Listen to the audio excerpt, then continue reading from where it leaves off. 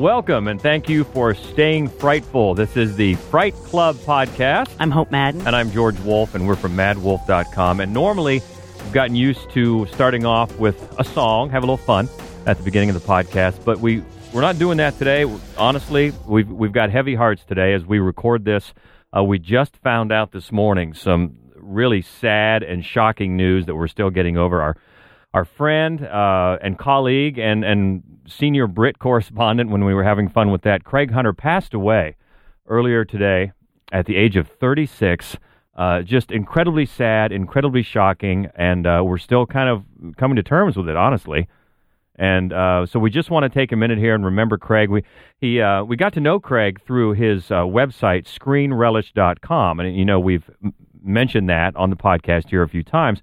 We started writing, you started writing just strictly horror reviews, and then we started sharing with him all the reviews that we write for our site, madwolf.com. We do a lot of Saturday Screamers. Yeah, and it's a great website, screenrelish.com. He just put his heart and soul into it. A great website, not only for film criticism, which we mainly, but news, trailers, posters, TV posters. Stuff. We would get a lot of like breaking news just by way of that website. It's a great website. Yeah, and we got to know him, and he got to know us, and what we liked, and he would pass on certain films to us that we really maybe would not have gotten to see, right? Especially some horror ones, right? To you, and but that's beside the point. That he was just a sweet man. Yes. Oh my gosh, such a nice person, and so supportive of us and of Mad Wolf, and just collaborative like that, and supportive, and just the nicest person. So nice, and we always got a kick out of the fact of he was over there in Britain and Newcastle, he would say, not London. And the little terms, the little phrases, like when we would maybe do him a favor and he said, "Hey, can you review such and so?" And we would say, "Sure." And he would write back with "Legends" with an exclamation point. Or he says, "Hey, can you cover such and so?" And we'd say, "Sure." That would be ace, guys. Yeah.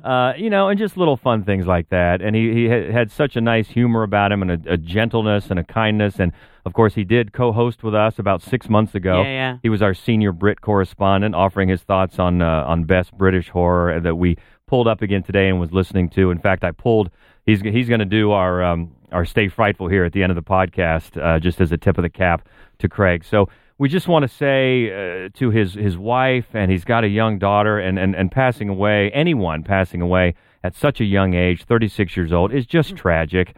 And we just feel our hearts are so heavy for his wife and family and friends and everybody in the community of Screen Relish. We've been going back and forth with some of those members today, sharing our thoughts. And we're just it's just one of those deals where you're walking around, you're so shocked, you don't really know what to do. I mean, when I read it this morning, I had to read the post 3 or 4 times. Like, what does this mean? Like, is this really what I'm reading? So, there isn't much else to say except that we really appreciated his friendship. We will miss him. And just our thoughts and prayers are with the family. Right. Yeah, absolutely. And so we just wanted to start off the podcast with that, and rest in peace, Craig. And with that, we thank you for your patience, I guess, because last week we did take the week off because we're here in a brand new studio. Well, I guess the studio's not, the equipment is new. Right. The building is still here, same building, but we have the sweet new setup with new equipment, and so we had to let the installers get in here and pull all the wires and everything like that. So we're back, we're rested, we're ready. We thank you for that, and we have to go back 2 weeks ago to the last podcast and some of the reaction we got to best horror musicals, right? And which was good. We appreciate that. And then somehow we got a little support for my side of the Hausu argument. That's right, because we've talked about that movie a couple of times, and George hates it. And in fact, the first time we talked about it is because we put it on the So Bad It's Good, which is weird that it made that list, because I didn't want it on there because I don't think it's bad, and he didn't want it on there because he didn't think it was good, even if it was bad, and somehow it still made that list. And but John Dean, longtime Fright Clubber, he agrees with you. He says he'd rather watch a string of Mentos ads. Which is a great line, and so true, because so would I. But thank you. I remember he posted on Facebook that he was watching it, and he said, I will have a verdict here soon. And I said, plenty of room over here on my side. So now there's one more. We're an army of two against all you people that like Hausu, which is great. You like it? God bless you. So that was fun. But it's funny because that movie could possibly have fit into this week's countdown. Quite honestly, yes, it could, because this week is a WTF. What the F is going on with these movies? And that's just pretty much, in a nutshell, it's a movie that you watch and you go, what? And there's a lot to choose from. In fact, one from just this year that we just saw recently, and some going back. A few that we've talked about before with good reason on the podcast, and ones that we like not only for their benefits as a genre piece, but just for their out and out craziness. Right? Yeah, absolutely. And there are a lot of movies that we have talked about, and probably some that we haven't, that could easily have made this list. I mean, I started with like 25, and then pared back to Fuzzy Math 6. Oh, that's right. We've got 6. Yeah, we've got 6. But one, Pin. I can't believe. I mean, this goes to show you how many utterly screwed up films there are possible because Pin didn't make this list. And it's WTF all the way. Antichrist, that's another one that was on the short list and didn't make it. Yeah. Headless, which I don't particularly care for the movie Headless. I don't either. You do find yourself going, what the? You do. You do. And we were talking about some that aren't really horror movies that just really, really do that to you. Yeah. Or borderline, like Eraserhead. It's borderline horror. Yeah, and the first one Enter the Void was the first one I remember thinking, what that thing? It's not really a horror movie, although it is horrific. They have some very horrific images in there. And I always remember I watched that thing.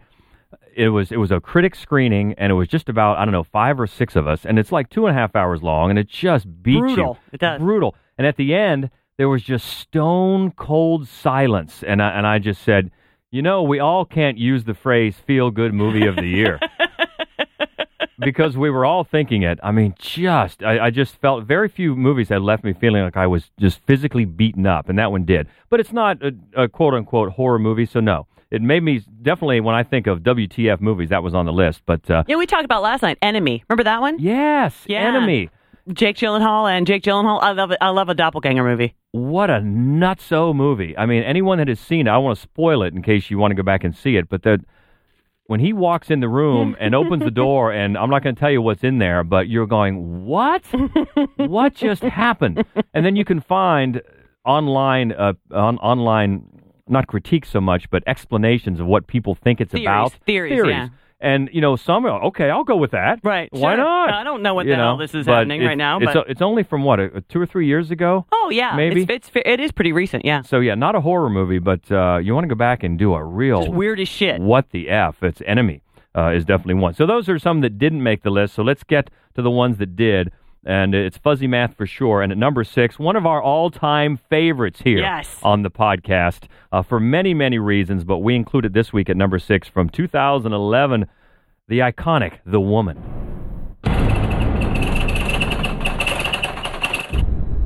This is our project, and it's a secret. What are we gonna do with her? We're gonna help her. We're gonna train her, civilize her, free her from herself, from her baser instincts. Do you really think we should be doing this?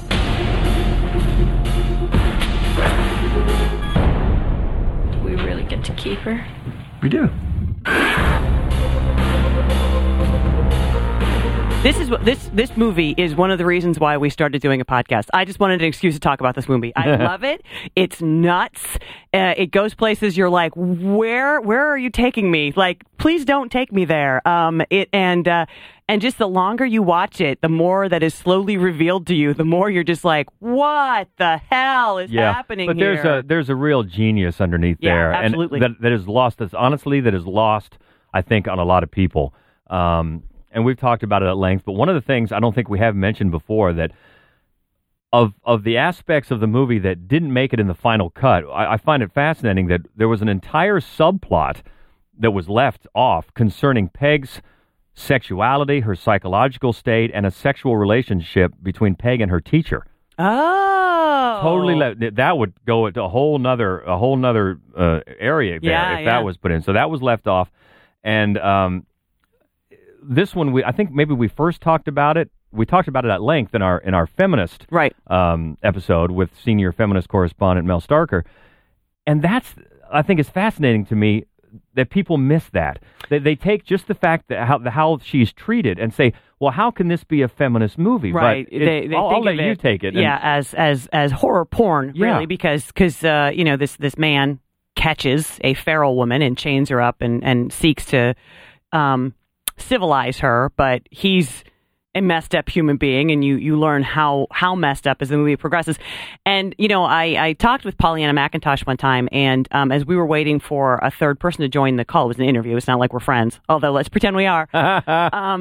We talked about when this played at Sundance, and a man stood up and just shouted at her and at the director, Lucky McKay, because he thought it was just pornography. And it's funny. I think the film, and a lot of Lucky McKay's films do, really makes specific, very pointed references to gender politics, and yes. none more clearly, or I think more effectively than the woman. Yeah, because think about it, the whole thing. Look, before they get to the woman, almost every other female character in that movie is being subjected by men, being controlled by men, and regardless of what the instance is, they're being victimized by men in different ways.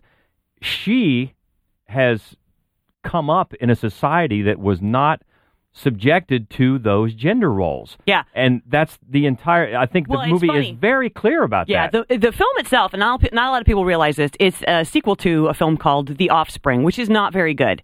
It's just kind of your run-of-the-mill sort of feral cave dweller, cannibal movies. It's kind of a riff on The Hills Have Eyes, actually, but Jack Ketchum wrote it, and then he wrote this as well. And fans of horror know that name, Jack Ketchum. He tells you stuff you don't want to hear, but he says it really well.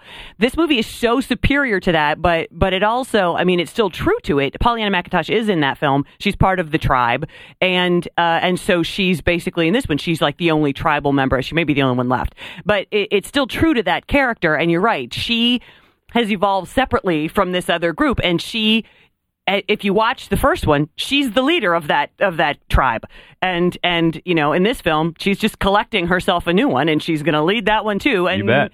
And she's probably going to do a better job of it actually than Chris Cleese had been doing. Yeah, and it also has a great dark humor about it. The family dynamic in there is just wow. The cookies. The making of the cookies is one of my favorite scenes in the entire film. Yeah, but it has, I think, very clear things to say about gender roles and victimization and everything like that. And so, just as obviously you have a different perspective of me as a male, even I can see that it's very definitely a feminist film. Oh, absolutely. For sure, and I definitely can see that argument. But there's some WTF going on here. Oh, and my God. We've mentioned before, it's one of those movies that you just, you look at people that have seen it, you just shake your head, oh, yeah, the woman. Well, the woman. Let's move on. That's all. That's all you have to say. And it's great. It's still one that we are hoping against hope that we can show at our Fright Club Live film series. It's true. Here. It's hard to get. It's hard to get, but we are holding out. So, Pollyanna, since you're buddies That's right. with Hope, maybe pull some strings here. That's right. Hooray for tall girls. For us. So that's number 6, and that just tells you if it's that low, what's coming. Number 6, The Woman.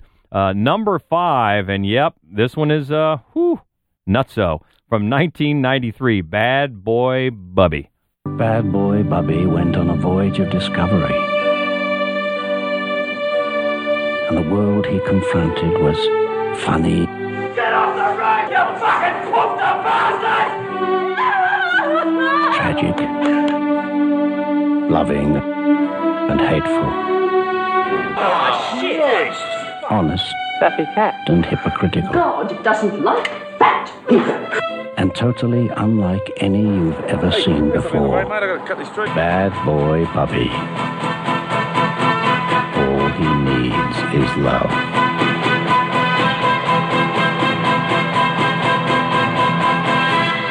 Now, here's one that almost made our best Australian horror list because it's great and it's Australian. And it is batshit insane, this movie. Oh, my God. But so weird. It's so weird. It's so weird, but it works really beautifully, and mostly because of the performance of the lead, Bubby, Bad Boy Bubby, Nicholas Hope. He is magnificent, and basically he plays a 30-year-old man who has never been out of this concrete room where he was raised by his mom. So if you think of the film Room, and kind of turn it around a little bit because the mother is there voluntarily anyway. But if the little boy didn't get out till he was 30, this the performance is spectacular. It's amazing because there is such childlike quality about it. He's not a good guy, but then again, I mean, he's not a bad guy either. He's discovering things. Yes. Yeah. And one of the couple of things I think were fascinating about this, it was filmed, shot in sequence, which you can see why. It made it easier for Bubby to mimic previous dialogue since you had a chance to hear it perform for the first time. But I love this. There were 32 different directors of photography during the shoot, so that each new place he went, there was a new director of photography. So it looked different, and you could eliminate the worry of having to always have the same crew on the set every single day. I thought that was fascinating. Yeah. Every new place he went, it's like, a whole new world is opening up, and it's going to look different as well. That's amazing. That's amazing. And, and it really does. I mean, and it gives the overall film such a bizarre and unique style.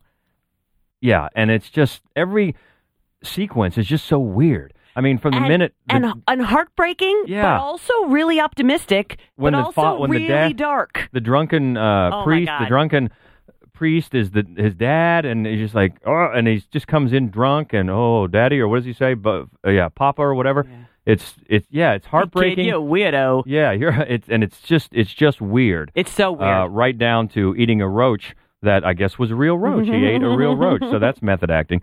And little things like in the wheelchair robbery scene, that was actually something that I guess the director witnessed. He witnessed that happen, so that goes in there. But it's just a string. It's just a string of sequences that are just so weird, but makes sense in the narrative of this guy, like you said, who has never been out of this room, and he's just got this childlike wonder about what's going on. Yeah, but I think the other thing that makes it so painful is how he just is. He just accepts whatever happens to him, good or bad, and there's a particular scene that you just want to kill yourself. It's so awful and sad, and it's just this close-up look on his face of just resignation. This is happening right now. Oh, my God.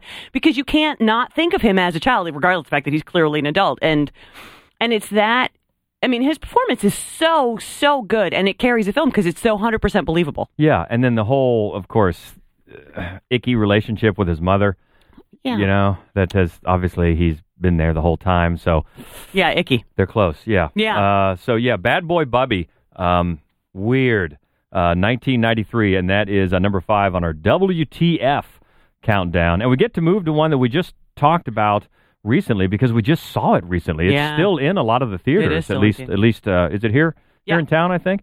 And it is bloody, and it is weird, and it is hellish on all accounts, and that is from just this year. It's Baskin.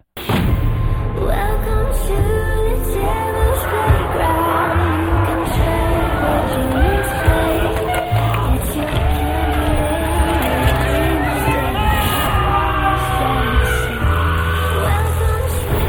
devil's playground.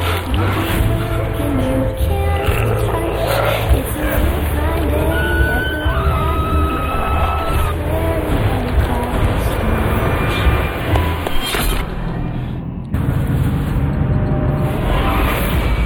Now, this is actually a long version of a short film the director made in 2013, and Baskin in Turkish means police raid, and that is how this whole thing starts.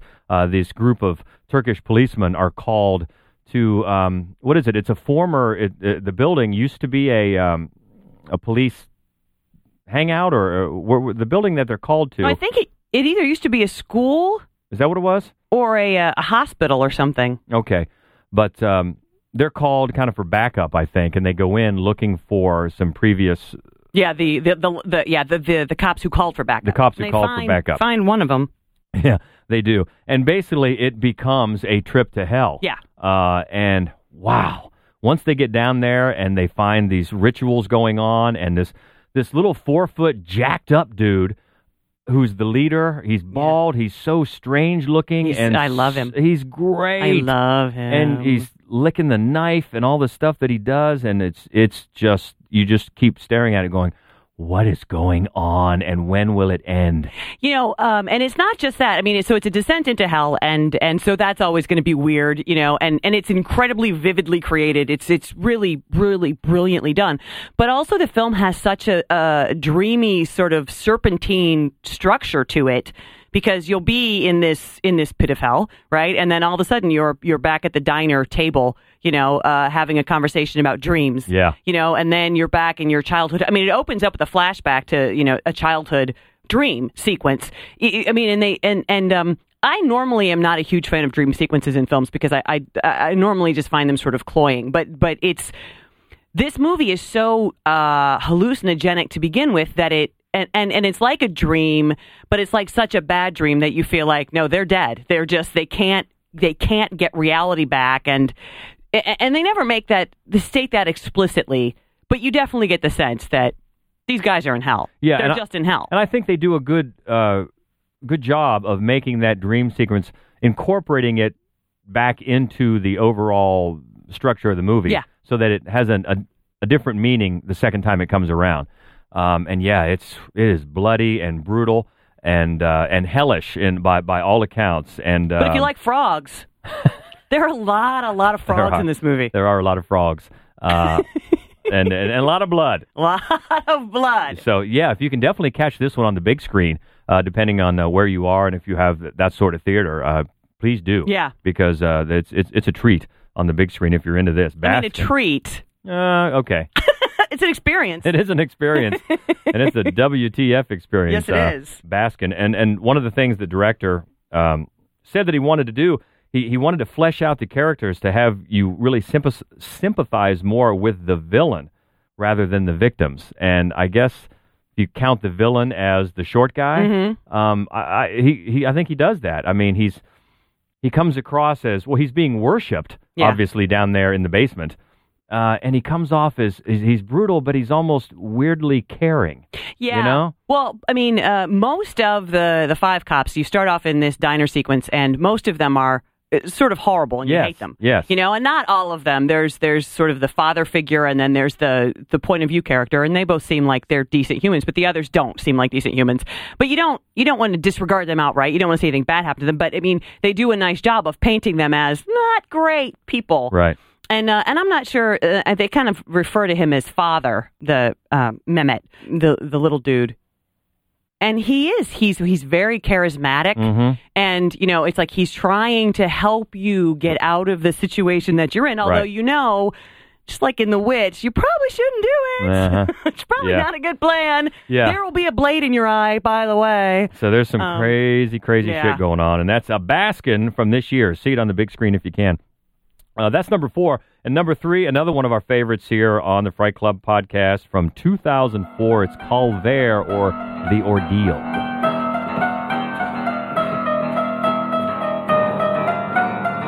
And anyone that has seen Calvaire, you immediately think of the piano dance, the weird piano dance. And that is just one We're going to do one. We're going to do a podcast of just dance sequences. Just dance totally sequences? Are, that's got to be way up there. Oh, yeah. So weird. And it's all about the ordeal of Mark, this traveling performer who is broken down with his truck and finds comfort in Bartel's kind of farmhouse, and then Bartel really takes a liking to him and wants him to stay. And you want salvation to come for poor Mark, and then when it shows up, you're like, I think you're better off with Bartel. Yeah. Yeah, it's so weird, but so good, and it invites a lot of interpretations. I think mostly the mystery around this movie, a lot of the discussion centers around at the end when Mark says, I loved you, or at least you think that's what he says. And there has been discussion that that's not really what he says, because if you're watching a subtitled version, they have to put words there. But yet there's other people that say, you know, in the real version of the movie without the subtitles, you're not sure that's what he says. But the subtitles went for saying that I loved you, which brings to mind a lot of things. Why would he say that? Right. Considering what's going on. So it invites a lot of interpretation there at the end. And there's people who think this is a very Christ-like story. with Mark and what he suffers. Sure. Everyone, Bartell and the woman at the beginning, right, wants to be close to him, wants him to show them affection, and he goes through this ordeal. So there you have that interpretation of it as well. You know, and one of the things that we have always said from the beginning, I think from the time I reviewed this movie when it came out, it's if David Lynch had directed Deliverance in French, this might be the film. That's a great run. It's a great summation, I think, because it's so true. You know, and it is super weird, and you're never sure what the hell is going on, and clearly everybody except poor Mark is just deranged, and there is the dance sequence, which is outstanding. Well, and one thing that I found really, really telling, if it's true, at least I found a quote that the director, Fabrice Duels, am I pronouncing that correctly, has said that in his mind, there are only two characters in the film, Mark and Bartell. And all the rest of the people that aren't Mark are actually variations of Bartell because everyone is desperate to be close to Mark. Yeah. Just like Crazy Bartell. So that's very interesting. Yeah. And you can see how that's true. Yeah. Everybody, boy, they give him, the eyeball. Who's the guy that's out? Who's he looking for his lost in the woods? Yeah, he's looking for his. Is it his dog? He's looking for his dog, but he brings in like a calf. Yeah, a calf. Yeah. But he thinks it's his dog. Yeah, but everybody has just looking at him in a way that's just sizing him up. Yes, worshipful. Yeah. So there's so much going on, and that's perfect for a what the F movie. Oh yeah. Because you're not sure, like the ending. Did he say I loved you? If he did, is it because he's taking pity on him at the time?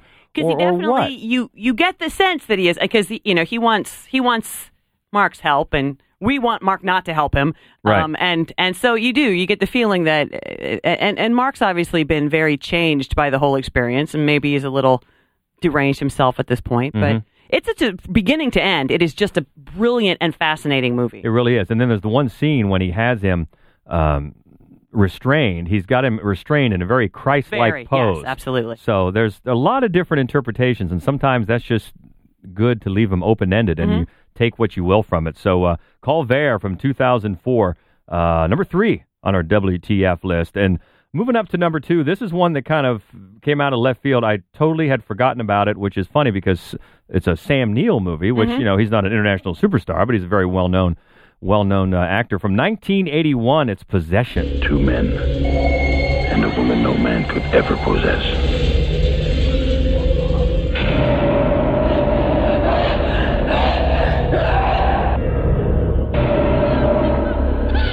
Mortal terror. Inhuman ecstasy.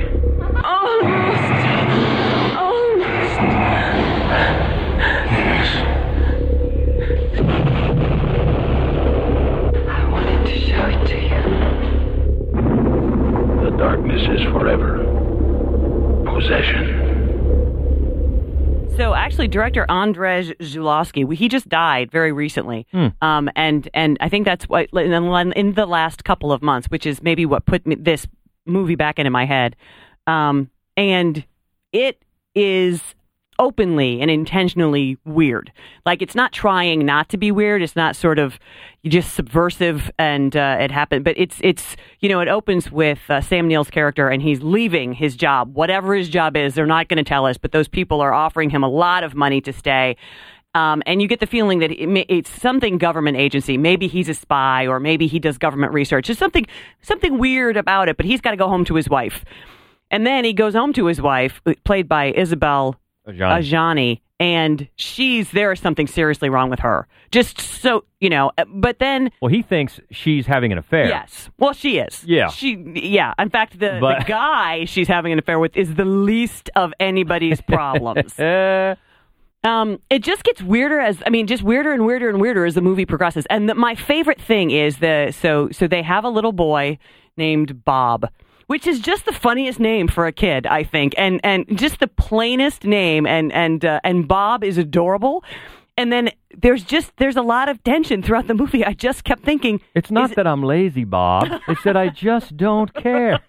Sorry. I just kept wondering, is anybody properly caring for Bob? Like, while all of this unseemliness is afoot. Is anybody looking after poor Bob? Oh, my God. Well, and just to show you how much of a what the F movie this is, Isabella Gianni has said that it took her several years to get over playing this role. I mean... Well, she plays two roles. She does. It's another doppelganger movie. But still, that's, wow, very, very taxing on her. It's also very David Lynchian. It is a little bit, but it's not dreamy like that. It's just very weird. Just weird. It's very, very weird. And Sam Neill eventually meets her lover, and he's pretty open. He's a swinger. He's open to whatever, and he's still not quite weird enough for Sam Neill's wife. I mean, eventually there's sex with a bloody mollusk monster. Well, and depending on, back in 1981, this was banned in a lot of places. Oh, I'm sure. And it was released in the U.S. with a 97-minute version, which is about half an hour shorter than the original. They cut a lot of it out. Probably the subway scene. I bet they cut out the subway scene. Actually, as soon as I say that, I'm thinking of like 9 scenes that they probably had to get rid of just to screen it. But you don't watch the 97-minute. I mean, if you're going to watch this movie, you ought to just might as well go all in. Yes. Yeah. It is wild. It's nuts. It's nuts. Yeah. But you know what's crazy is that it actually leads to something, given the logic of the film, kind of sensible. You know, you feel like there's just this paranoia the whole time, and then there's this just queasying sexuality about it. It's just so unsettling. And then there's a bitchy best friend with a cast on, and you're like, how did you break that limb? It's just full of unanswered questions. Yeah. But it's definitely not unsatisfying. I mean, it takes you someplace in the end, and you're like, huh. Would you agree? I see a lot of comparisons to this movie and The Brood. Yeah, I mean, I could sort of see that. I mean, The Brood, it makes a lot more logical sense. But and I think that yeah, I mean, I could see that. I mean, it's very much a corporeal horror, the kind of thing that Cronenberg. Yeah, Cronenberg tends to do. Mm-hmm. Yeah, I could see that. And of all of his films, I would say this is the most like that. But it's much more. It's much more what the F. Yeah, all absolutely. over the place. So, and that's about as much as you can say without spoiling too much. Right. I mean, it's going to be as most of these movies are. It's going to be open to your own interpretation. Well, that's the thing. Every single one of these is pretty much summary defying. There's no way. I mean, we couldn't even probably give you spoilers because they're not going to make any damn sense out of context. They barely make sense in context. So, if you're up for that, number 2 on our list from 1981, Possession, and this one leads to number 1, and I've got to break my arm patting myself on the back because I had to remind you of this, and you immediately put it at number 1. At the top, yeah. Because we had some fist fights, on the list as to which one was going to be the number 1, and then I dropped this hammer, and it just boom right in from 2003. Go Zoo. And of course, we got into this nuttiness when we talked about the movies of Takashi Miike. And that's why it just always stuck with me. As soon as you started talking about What the F, I thought of all the movies we've talked about on here, maybe none is more What the F than this. Which is in itself amazing because nobody makes more screwy, insane, mad movies than Takashi Miike. Happiness of the Katakuris, Ichi the Killer, Yakuza Apocalypse, which is not very good, by the way. But I mean, he does make a lot of sort of beautiful and violent films, but he makes a lot of insane movies. He does. And the thing about a lot of his movies, this one in particular, that you start wondering about, are you going down roads that aren't there? Because you start reading so much into certain things when there's a good chance he just said, what the hell? Yeah, exactly. Just put it in there. Yeah. And you're thinking, well, he must mean this. And no, just what the hell? Just put it in there. Yeah. And I think this movie is full of those types of sequences. It really is. There will be times when you're watching it and you think, is it like an inverted Oz? Is that, you've got, because it starts off as a Yakuza movie, right? Like a Japanese mafia movie. But the guy is nuts. Like the hit is the former boss, and he's nuts. And then you're like, well, then are we just seeing things as he sees them because he's insane? Because this shit's insane. Yeah. And you just wonder, where have we wandered into, and what's he doing with that soup ladle?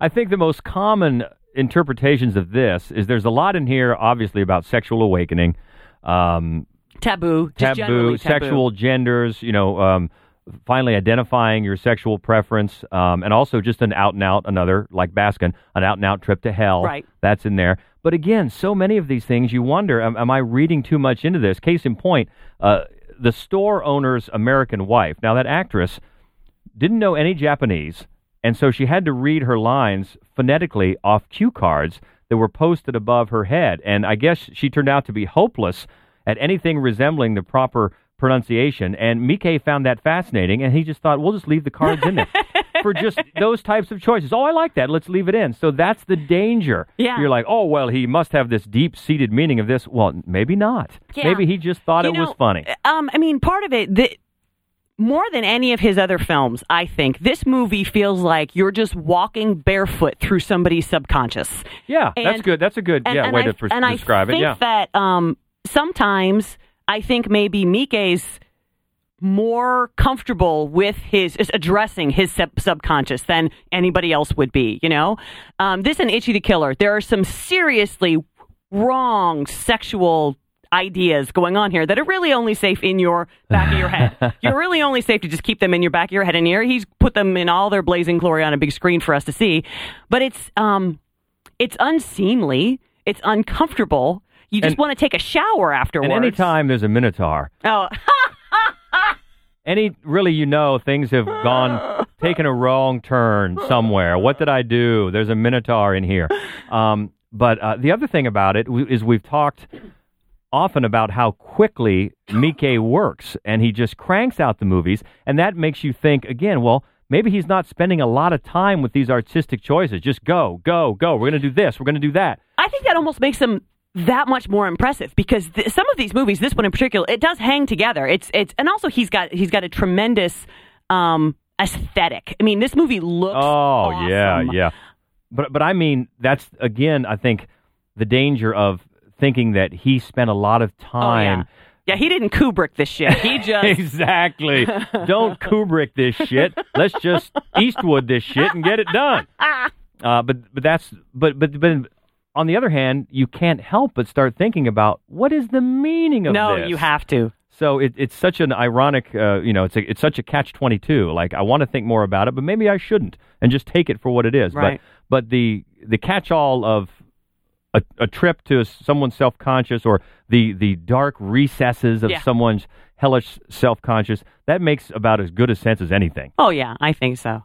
And if you're in the mood for a WTF movie, basically just hit his catalog, Yeah, and that is for sure the slam dunk number one on our WTF countdown from 2003. That is Gozu, and we look forward to another one of our favorite subgenres, Korean horror. We are going to celebrate that this coming Wednesday night, April the 13th. It is our next edition of Fright Club Live. That's right. We're going to watch Tale of Two Sisters, which is such a brilliant movie, and it is so visually amazing. So I cannot wait to see it on a big screen. I cannot wait. And we're going to count down, the 5 best Korean horror films. And I have to admit that we still have, people are still, number 5 is undecided right now. I was going to say, at press time, at recording time, it's undecided. So you can still hit us up.